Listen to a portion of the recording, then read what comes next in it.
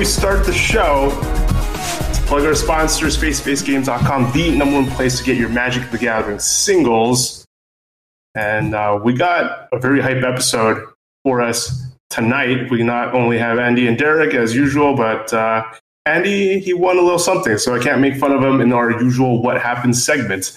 We're going to also have Edgar on the show. His team ended up, once again, it's been can we even call it a heater at this point? It's just a nonstop winning as he top-aided yet another SCG team event along with a First Strike Nation member, Matthew Dilks. Incredible. So hopefully we can get him on to talk. He wasn't in the modern seat, so wanted to talk to him about Amulet. Yeah, he ended up playing standard. So, but let's just jump right to it. How's it going, guys? How's it going, Andy? The king has returned. Welcome back, Car Young Tom. It's good to see you. You've grown. You've changed. I have. I've grown. I'm not surrounded by cardboard boxes, but yet it's an empty room. And like you said, pre-show, I need to get some furniture and some pictures, but I'm better set up. I actually have some AC set up, so there's more than just like an empty room. So really excited. Derek, how's it going? Things are good. Just preparing for the PT. That's a brag. It's good to have you back, KYT. Things aren't the same without you. I can't get roasted by Elliot as much. Elliot did a great job. Like he actually actively plays, has his own input, and I thought he did a tremendous job. And for sure, we're probably going to have him back as a semi-regular to joust, at least with Andy. But when I had asked to create a social media post for face-to-face games, I had wanted some input from people playing the modern format as to what might be a breakout card in Core Set. Of course, a Core Set M19, it was unlikely that a card was going to make a major impact, but Final Nub said, okay, I'll say Alpine Moon. He was confident Alpine Moon was going to make a splash. The card that we officially spoiled, the card that we got. And Elliot was actually hit him. He's like, okay, Militia Bugler for him. And I was like, okay, we're just going to put that on the social post. And people were skeptical. They're like, what the hell does that replace in the human side? It doesn't replace anything. People were more on the Alpine Moon side. But of course, actually, the majority of people thought Core Set would not make any impact at all. No cards. What was your take, Andy, before you started playing games? Like, did you think Core Set was going to make an impact? Like, I'm not going to pretend that I foresaw these cards being good. I had like a friend post the card to me and say, "Hey, is this going to be the new hotness in humans?" And I said, "No, it's not going to be good in humans. It looks too slow, and drawing a card isn't that important." But it turns out I may have been wrong. So I'm going to read the card for those who actually have not even considered or seen it. 3 to cast, 1 white, 2 colorless, Vigilance 2/3. When it enters the battlefield, look at the top 4 cards of your library. You may reveal a creature card with power 2 or less from among them and put it into your hand. Put the rest on the bottom of your library in a random order. How do you even decide how many to play? I've been always pushing to get you to play 4 searches in any blue control deck, but how did you start? How do you figure out if 4 or 1 or 2 is the correct amount to begin with? Well, unfortunately, the human brain can't fully comprehend the amount of power that this card wields. So, with your tiny brain, you start with 1 copy because you're like, I need to see if this card's any good. And then as your brain develops, you become more able to realize its power. And then you're like, 2nd copy, those are the flex slots now. And then, like genius brain, you start playing 3 copies because you realize, hey, this might be one of the better cards in my deck in every matchup. And then the final form, which I think is going to be absolutely the norm, is 4 main deck copies, without a doubt, in my mind.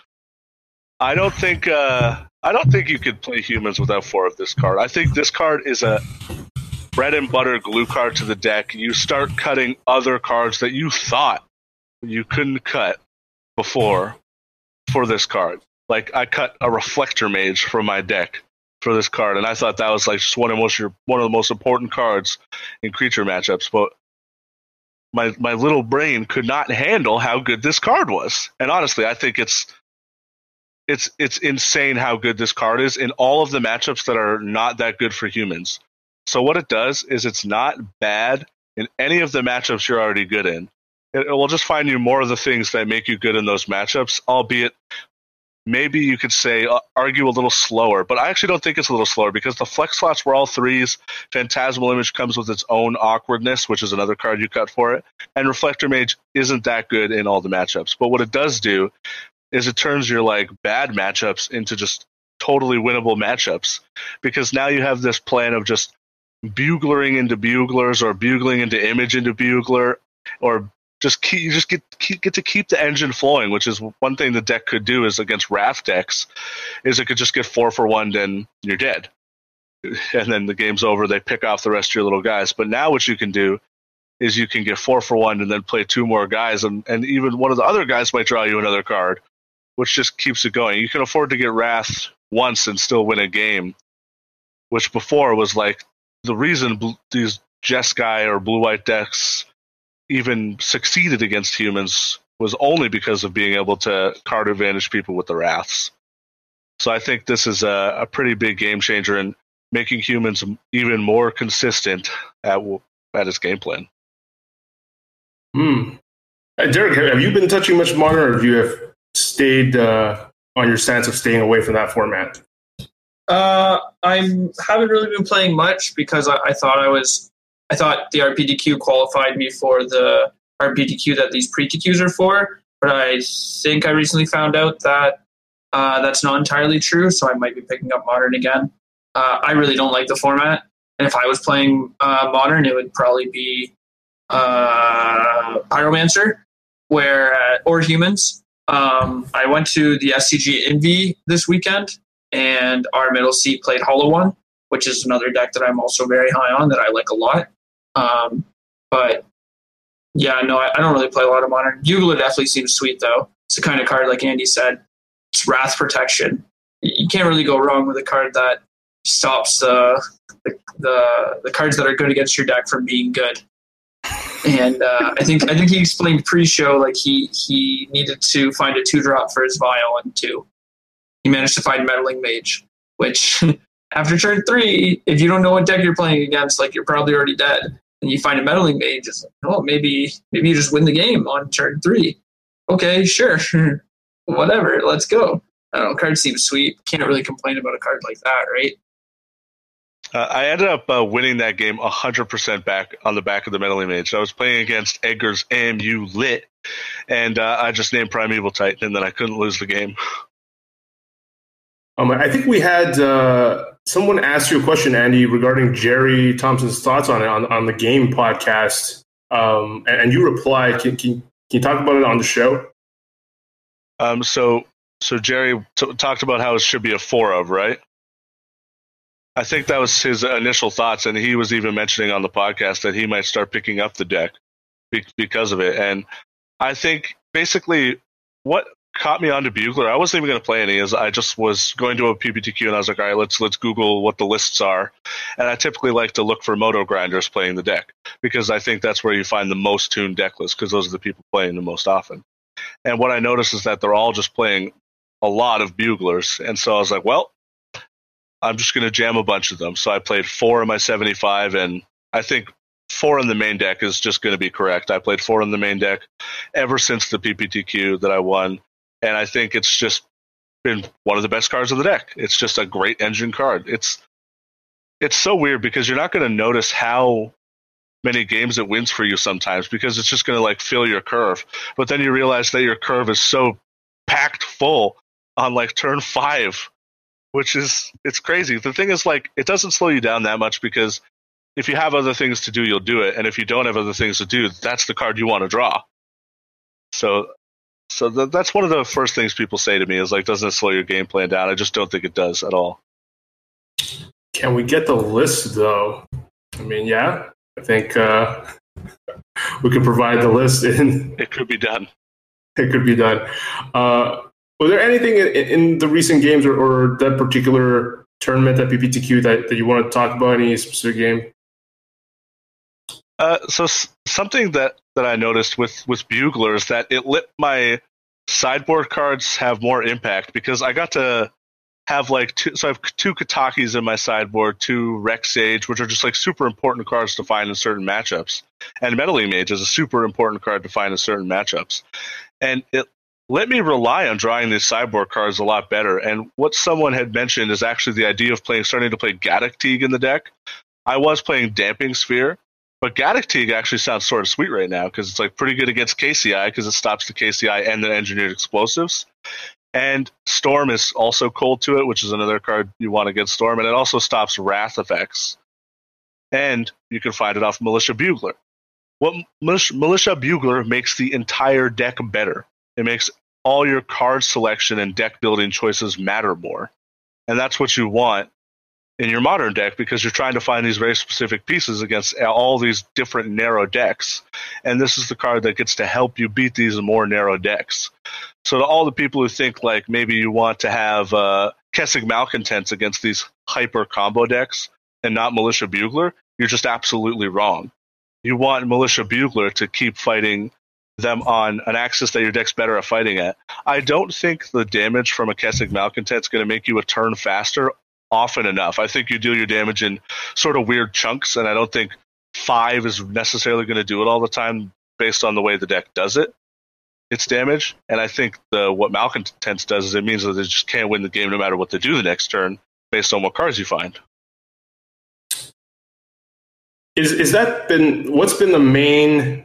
We've talked about how you've been invited to join these different Facebook groups, and there's even a dedicated one to humans. I've seen dedicated ones to Tron, and on Facebook, it's pretty interesting. I don't know Derek's face.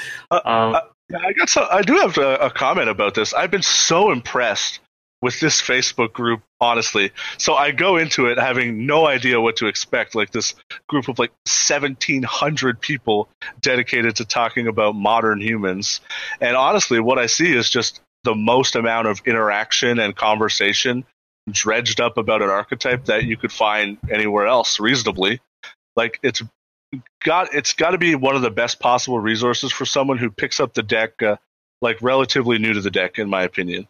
Like once you get more experience with the deck, then maybe you can start giving advice and you could just like tread through the information a little better.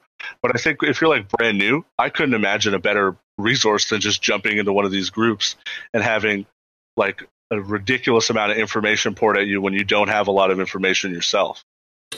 Yeah, if you didn't know that large amounts of people rally around a deck archetype on Facebook, there you go. I knew about like Eldrazi Tron when on our first ever inaugural episode, First Strike, we sort of, well, not we, Rob sort of trashed Eldrazi Tron as a competitive deck, and we soon found out that there was indeed a passionate Eldrazi Tron Facebook group. But talk to me, Andy. I think you talked pre-show that some people have a strong opposition to the idea to go to even play a single bugler. What has been the biggest, strongest argument from their side, if you've read any? So all of the arguments point around like the same like relative conversation point, and that's like whether or not you want your flex slots to be Kessig Malcontents to make your deck faster, and that you don't want to clunk your deck up with adding 4 new 3-drops to it. But I think what they're missing is, so cutting Phantasmal Images seems to be what everyone seems to be the most hesitant about. But that card itself comes with like some certainly awkward situations. Like sometimes it's hard to cast, and sometimes you draw a lot of them and not a lot of other things. So I think that you get to mitigate that with a better Phantasmal Image target and a card that's going to give you more gas in the matchups you're bad in. And I think that's what people seem to be missing from my dredging of the group, is that this card is making your bad matchups way better and your good matchups not any worse. You cannot ask more for a new card added to your deck, than smoothing out your win rate over all the decks while not costing you basically anything. You make it sound like there's no. I'm blown away. I'm Downside, blown yeah. away that people don't want to play this card. I'm blown away that people are hesitant to add the third. I played 3, and I'm an idiot for not playing 4. I'm just plain dumb. We're gonna add. Regret to date. It can't be, but we're gonna answer some questions in the chat because there have been fans of the First Strike show who posted about our show in the 5 Color Humans Facebook group. So let's field one question right now. Congrats on the win, Andy. Have you tested 4th Bridge Prowler versus Gutshot? They kind of fill the same role, but Gutshot has tempo advantage, and 4th Bridge Prowler has a body and synergy with the deck. What are your quick hits on that, Andy? Sorry, I'm looking up what Bridge Prowler does. Fourth Bridge Prowler is a 1/1 for 1 black.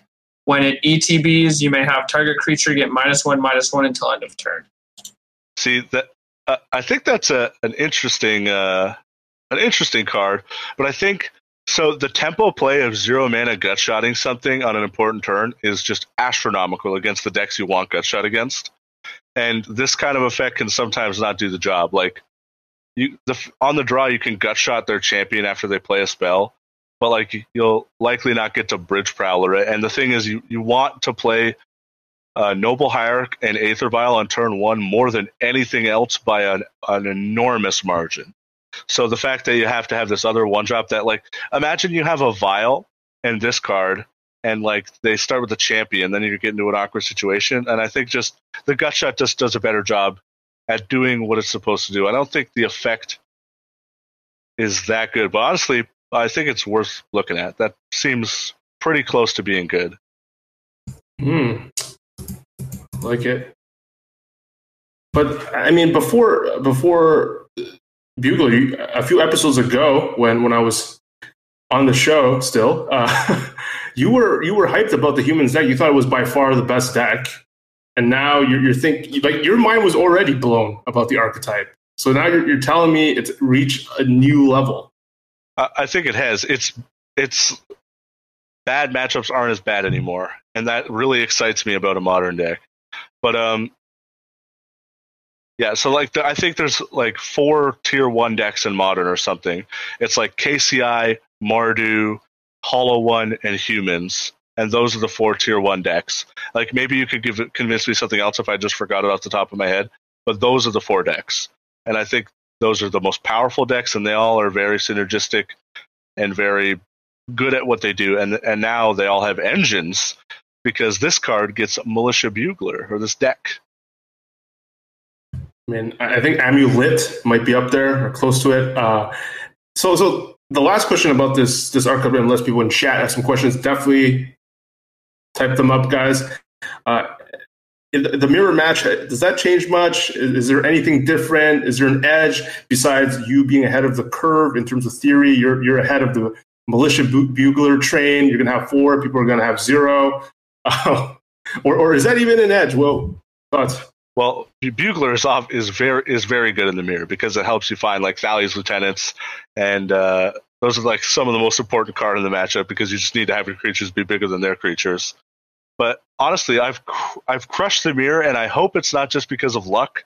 I think it has a lot to do with like understanding when to take enormous chunks of damage to eventually get to a board state where like they can't attack anymore, and maybe you could chip away with a flyer with Exalted. Exalted matters so much in the mirror with like Manus Riders and even the free booty duty mattering a lot. The flying matters, and it's so weird because the card sucks other than the fact that it happens to fly in the mirror, but that happens to be one of the most important things in the mirror.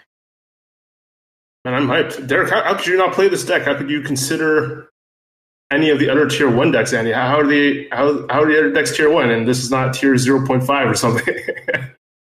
Because the other deck can play like 2 Hollow Ones on turn 1, and the other deck has an absolute enormous amount of removal and the card Blood Moon, which is all good against those kind of decks. And what's the other one? And KCI is just very broken, but I think it's too hard.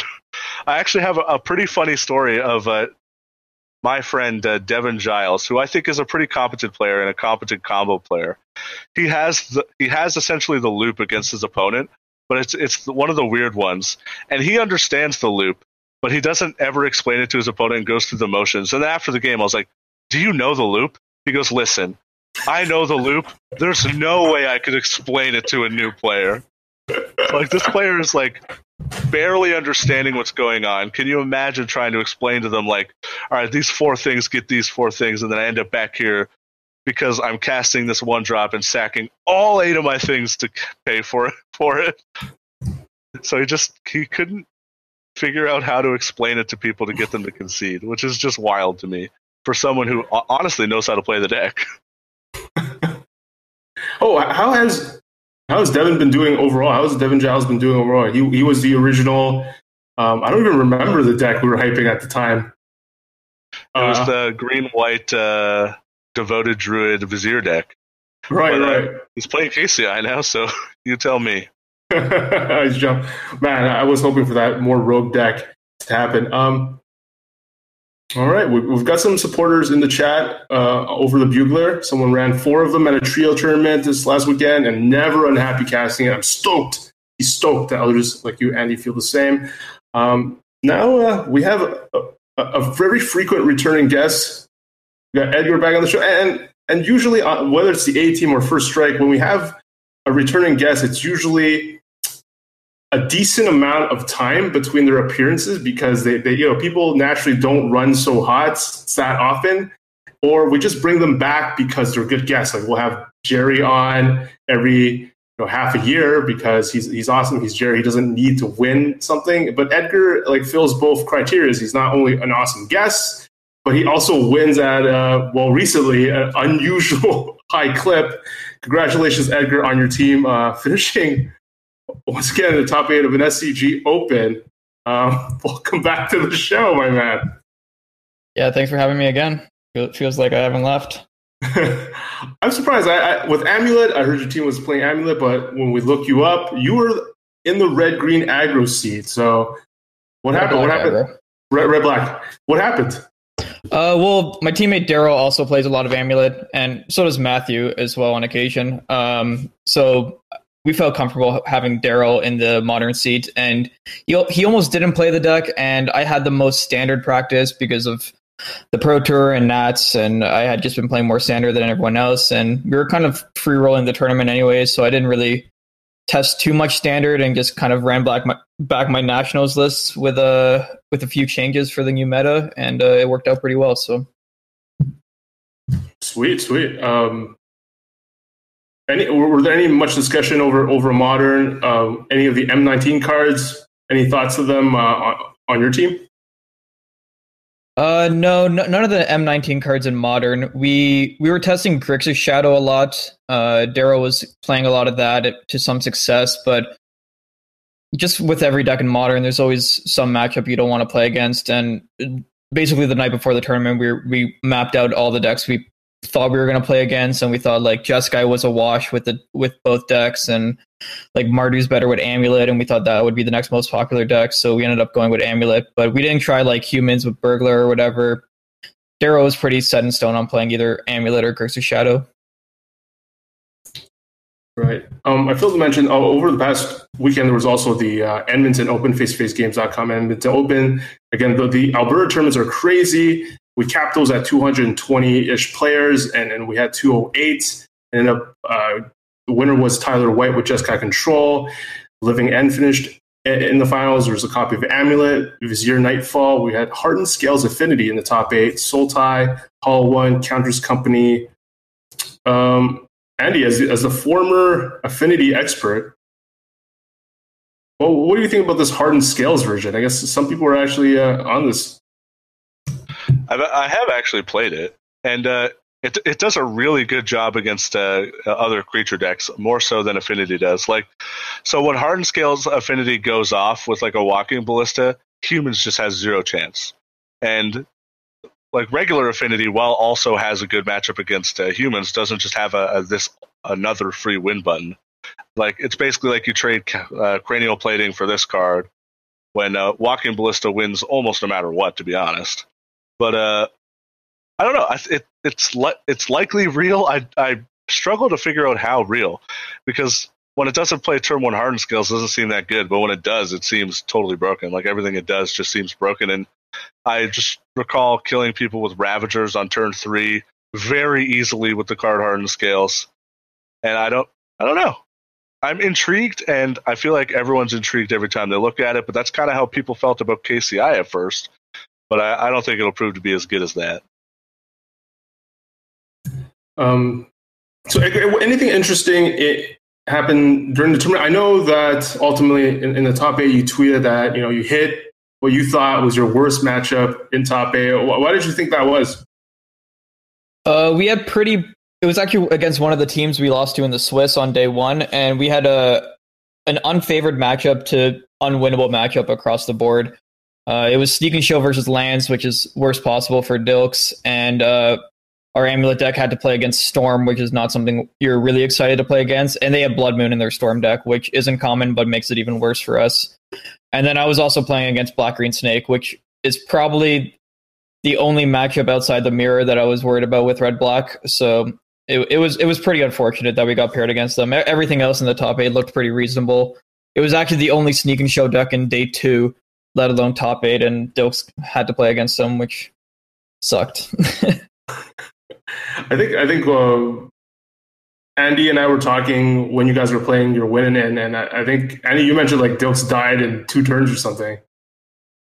Yeah, I'm not sure. I forget what match it was, but I watched Matt die in like 3 seconds of total magic. Honestly, it was a goddamn bloodbath. It was actually pretty funny because while we were sitting there waiting for like the commentary booth to catch up, we're all done our opening hand mulligans and stuff like that, and we're just sitting there kind of chatting with our opponents, and Dilks' opponent just hits him with the, oh, by the way, I got some pre-game effects. Do you want to get those over with now or wait until the match starts? And we're like, oh, god damn it. Wow. But throughout the tournament, did it feel like, was it any particular seed winning a lot? Was it pretty smooth? Were you in contention throughout? No, it was actually pretty rough. We started the tournament off 1-2, and it's a 7-2 cut for day 2. So we had to win 6 in a row, and we had some close ones. We had some matches go down to the last match, and it was close. I actually didn't win a lot on day 1. I definitely got carried. I hit the mirror a couple times. One of them is 75 card mirror, and then like lost to some control decks where I felt like I got a little unlucky, but then. Luckily, my teammates were able to pull my slack, and then on day 2, I think we all won basically the same amount and managed to slide in. We started day 2 1-2 as well, and then had to 3-0 to top 8. So I guess it was a pretty rough tournament. We were good at playing on the bubble, I suppose.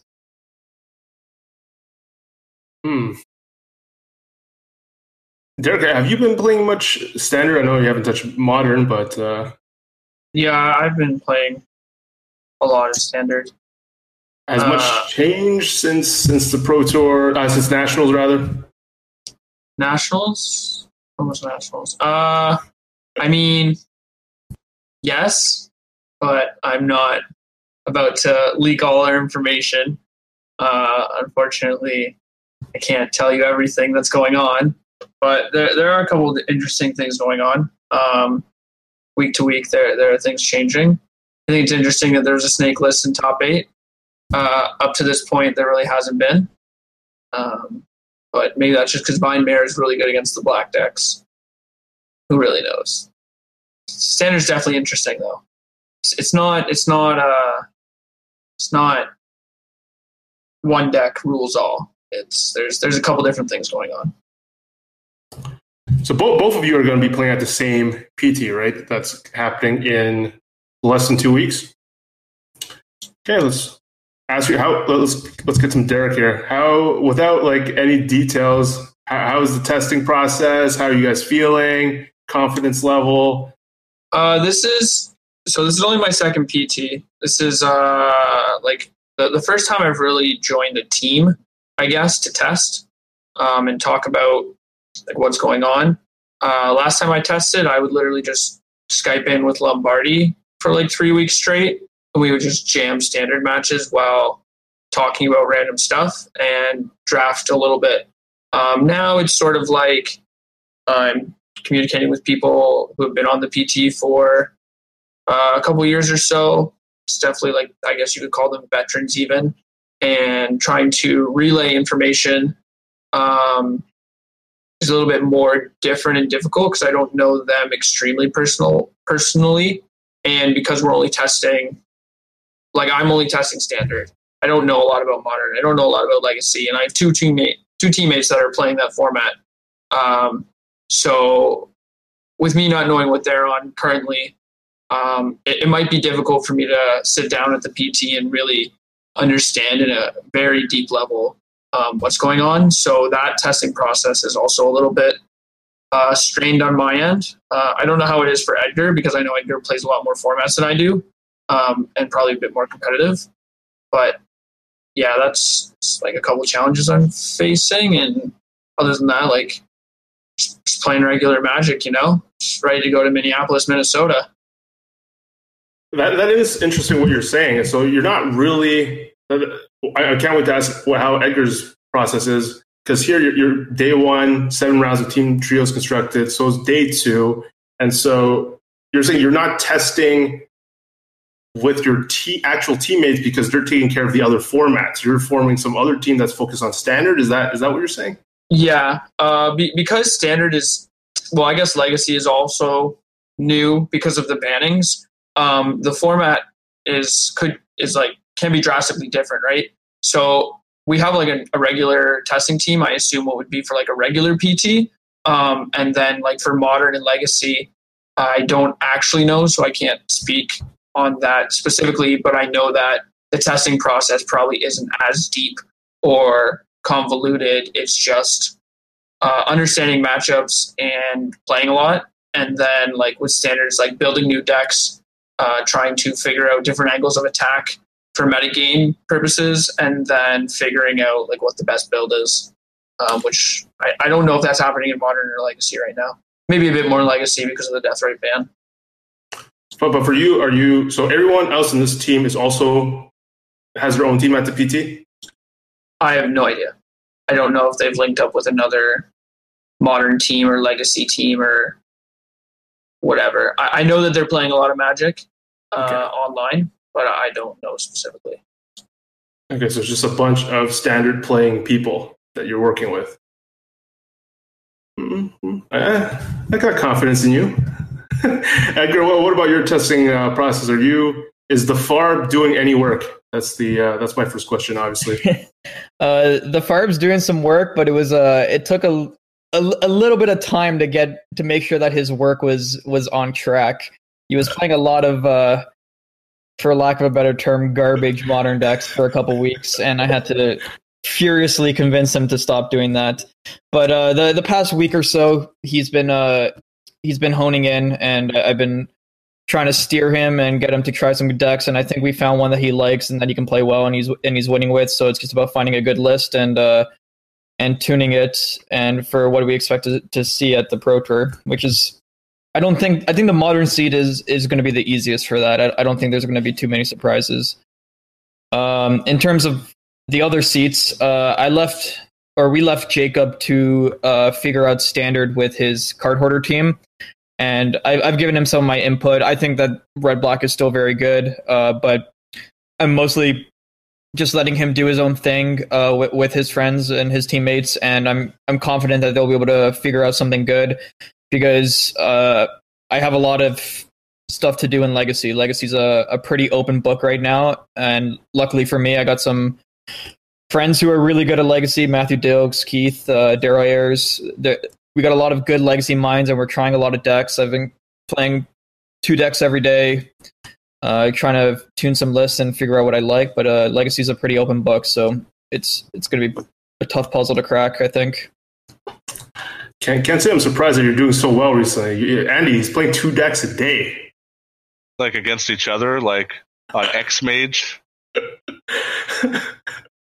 Wait, who was doing that? Or who was doing something similar? Morgan said he was doing some crazy self-testing, and maybe Edgar also knows about the underground KCI dojo where people test a lot. Wow. So a lot of it is, it's interesting. So the fact that you're in a team, but you're each taking care of your own format. So you're just giving like the input that you have, but you're letting, for the most part, both your teams are like letting the person figure it out for their specific format. So that's kind of cool. I'm excited to see the results of that. I like the idea of Edgar trying to get Goldfarb to like play a certain deck. It's like those people who have like really picky moms trying to make sure you marry like a doctor or a lawyer or an accountant. You're just like, and then eventually you're just like, all right, let's make sure they have a job, make sure they have income, and that they don't live in their parents' basement, and you're good. I feel like that's what it's like to get Goldfarb to pick a deck. Yeah, there are definitely some compromises. He was asking me to come on the show the week of to hype his team, but I think this is good enough. We know Edgar and the Farb and Jacob. I think you guys will do well, and we'll be following you, and of course we'll be following Derek's team. Man, there's no draft, right, Derek? So there's no easy. No draft. If there is draft, like I would raise my team's win percentage 10%. Even if it was 100%, I would give us 110%. There was draft on the PT right now. So like we have a team limited PT winner. So because you have Gabe Sang and no, we have just D-Root, but like I'm sure between the two of them, even if you have half of them, like we just win the PT. That's just how it goes. Okay. Well, okay, I obviously knew what your team was. I meant that you had them as part of your mastermind. Yeah. No. They would just give me all the information. We have a team draft, and that would be it. We could just cut the PT out, wouldn't have to fly out to Minneapolis. It's over. I already won. I'd have a nice trophy like Edgar does in the background. So has there been a reason for any of you, we'll start with you, Derek, to like draft M19 at all? Nope. Not a single reason. The pre-TQ format is modern. Draft on Moto is really bad EV. And there's no PT coming up with draft. So I have not really touched the limited format other than, pre-release. And yeah, I hear it's really good though. A buddy of mine, top 8 at Sacramento, Marcus Luong, I teamed with him in GPDC about a month ago. Maybe a month and a half ago, and his decks that he posted on Twitter looked pretty good and exciting and interesting, and he has very high praise for the format. So it looks pretty good. Maybe not as good as Dominaria coming off of that great draft format, but it definitely looks very exciting. Andy, have you drafted at all? Yeah, I've drafted a few times, maybe like 5 or 6 times, and the format does actually seem pretty good. It seems to me like the white-black life gain deck, when it's good, is just by far the best deck. But honestly, I could be wrong. Like, I'm only a few drafts in, but every time I see that deck go off, I'm like, there can't be anything better you could do in this format than this deck. Like, it gets so much value and then makes flyers sometimes, or it like makes a Johnny's Pride mates bigger, or it drains them even more. And like gaining life is like pretty valuable and limited sometimes because racing happens all the time. So I think that's my front runner for like likely best deck, but not always easy to get all the pieces together because some of those cards fit in all sorts of different archetypes. So also there's the red-white aggro deck, like the hyper aggressive deck is also one that I've seen win a lot, like with Suntail Hawks, Trumpet Blasts, and the 4-mana 2/2 that makes another 2/2. Those kind of decks I've also lost to a lot. I think I have to mention a little bit about our spoiler that I previewed on our First Strike Pod Twitter account. Had a pretty sweet name, I think. Valdalkin Humiliator. And pull this up. Not able to. Yeah, so 4 to cast, 3/4, blue and 3 colorless with Valdalkin Wizard. Metalcraft, whenever Veldakin Humiliator attacks, if you control 3 or more artifacts, creatures your opponents control lose all abilities and have base power and toughness 1/1 until end of turn. People were pretty excited about this card, like the art, the name, and the flavor text. And who will stop me? You? So pretty cool. I think I forget, you made a joke comment about it. Oh, right. The fact that in Commander, there's all these other decks playing all these crazy creatures with these crazy abilities, and for me and you as people that don't really play Commander, this makes it easy. They just lose all their abilities, and we could just attack into them without worrying about any shenanigans. Yeah, it's also good with Walking Ballista, so that's a combination. It's also an artifact combination, synergy, Commander. That's all I got.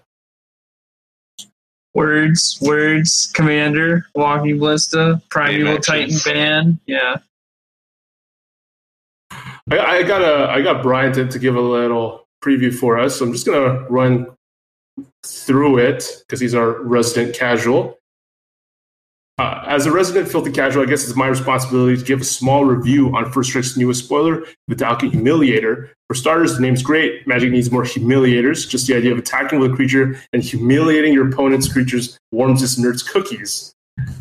Next, we'll dive into the real game applications of this card. It's important to know for all of you spikes out there that Commander is a very different constructed format. Usually a card like this in a standard or modern context is complete filth trash. But in Commander, anything is possible. There certainly are some Commander decks that want an effect like this. There are some Commanders like Sidri, Galvanic Genius, Breya, Ethereum Shaper, Memnarch, or many others that could be built into artifact creature style decks that could take advantage of this kind of effect, especially with a Commander like Breya, Ethereum Shaper. Breya gives you access to Earthquakes that are in black and red. It's also important to note that this turns all of your opponent's creatures into 1/1s, not just the defending player, which means that if you can use any sort of Earthquake effect, you can Plague Win everyone. Additionally, you can cast an Earthquake pre-combat, then attack with this guy, and even get through for that sweet 3 damage.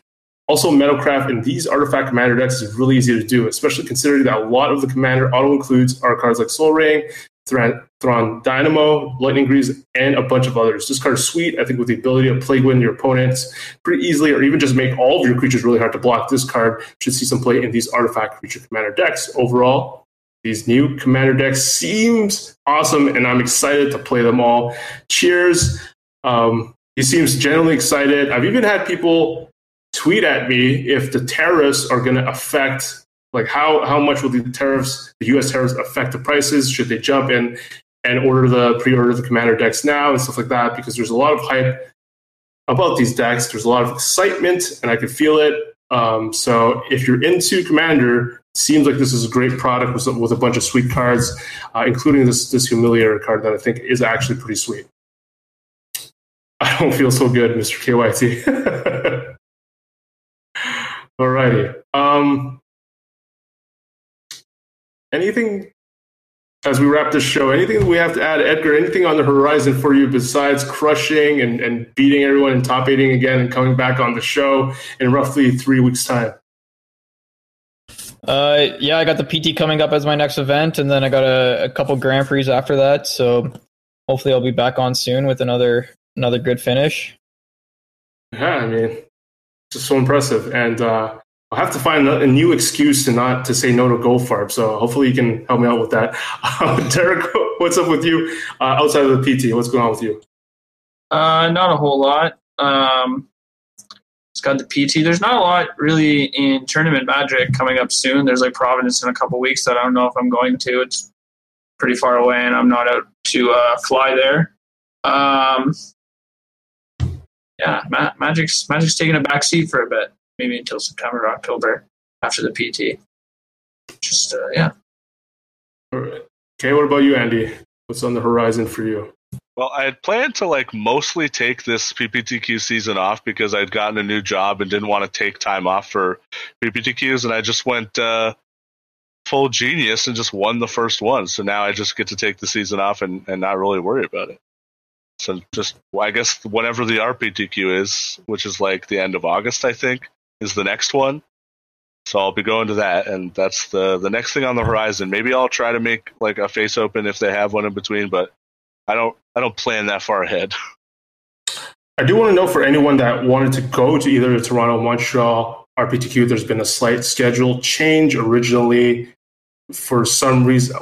I'm not aware of this. If they were booked on the same weekend, and there's only a certain amount of L3 judges. So what originally the Montreal one was booked for September 1st to 2nd, and now it's pushed an earlier, it's moved ahead. So it's now August 25, 26 for the LCQ and the RPTQ, and will be judged by First Strike Nation member Jonathan Good. So he'll be doing the Montreal one, and our man Jason Wong, shoutouts to him. Congratulations to him. He got married, and he'll be judging the Toronto face-to-face games RPTQ. Love that guy. He actually messaged me and said, asked me if I was at the store today. I said no. Apparently he asked, his brother was in town, was at the store, and Jason asked him to ask for me. So, wah wah. Does Rolo actually want to come on? No. Okay. So that does it for me. There's nothing new. I've finally gotten settled. We're doing a lot of things like face-to-face games, really trying to do a better job of merging the sites. Now, we had some migration issues between ManaDeprived.com and magic.facetofacegames.com. Now it's completely migrated, and it looks like I didn't have to do anything to any of the podcast feeds because the old ones still work. So it's redirecting properly. And I'm excited to just change up the front page of Face-to-Face Games to feature more articles, more podcasts that we are going to have on magic.facetofacegames.com. But you guys should definitely check that out, because Keith Capstick actually puts out a lot of edits and puts out a lot of articles that come from people especially in the Toronto area. Before we end the show, got to shout out our First Strike Nation producers, Jonathan Good, J. Thomas Season, Sash Papo, Derek Pye, and Matthew Kelly. Thank you so much, and everyone in the First Strike Nation for continuing to contribute and make it so that we can keep doing this show. I think that's it for us. A short show for us. I'm getting hot because I can't turn on the AC or the fan, or else it's going to go nuts in here. And for Andy, Edgar, Derek, and I hope you liked the show. If you just tune in, lots of good modern content from Andy on how to crush with 5-color humans on your upcoming tournament. Seems like people should just grind that for the most of the season. So, or you should play. What about your amulet deck, Edgar? Should people play that?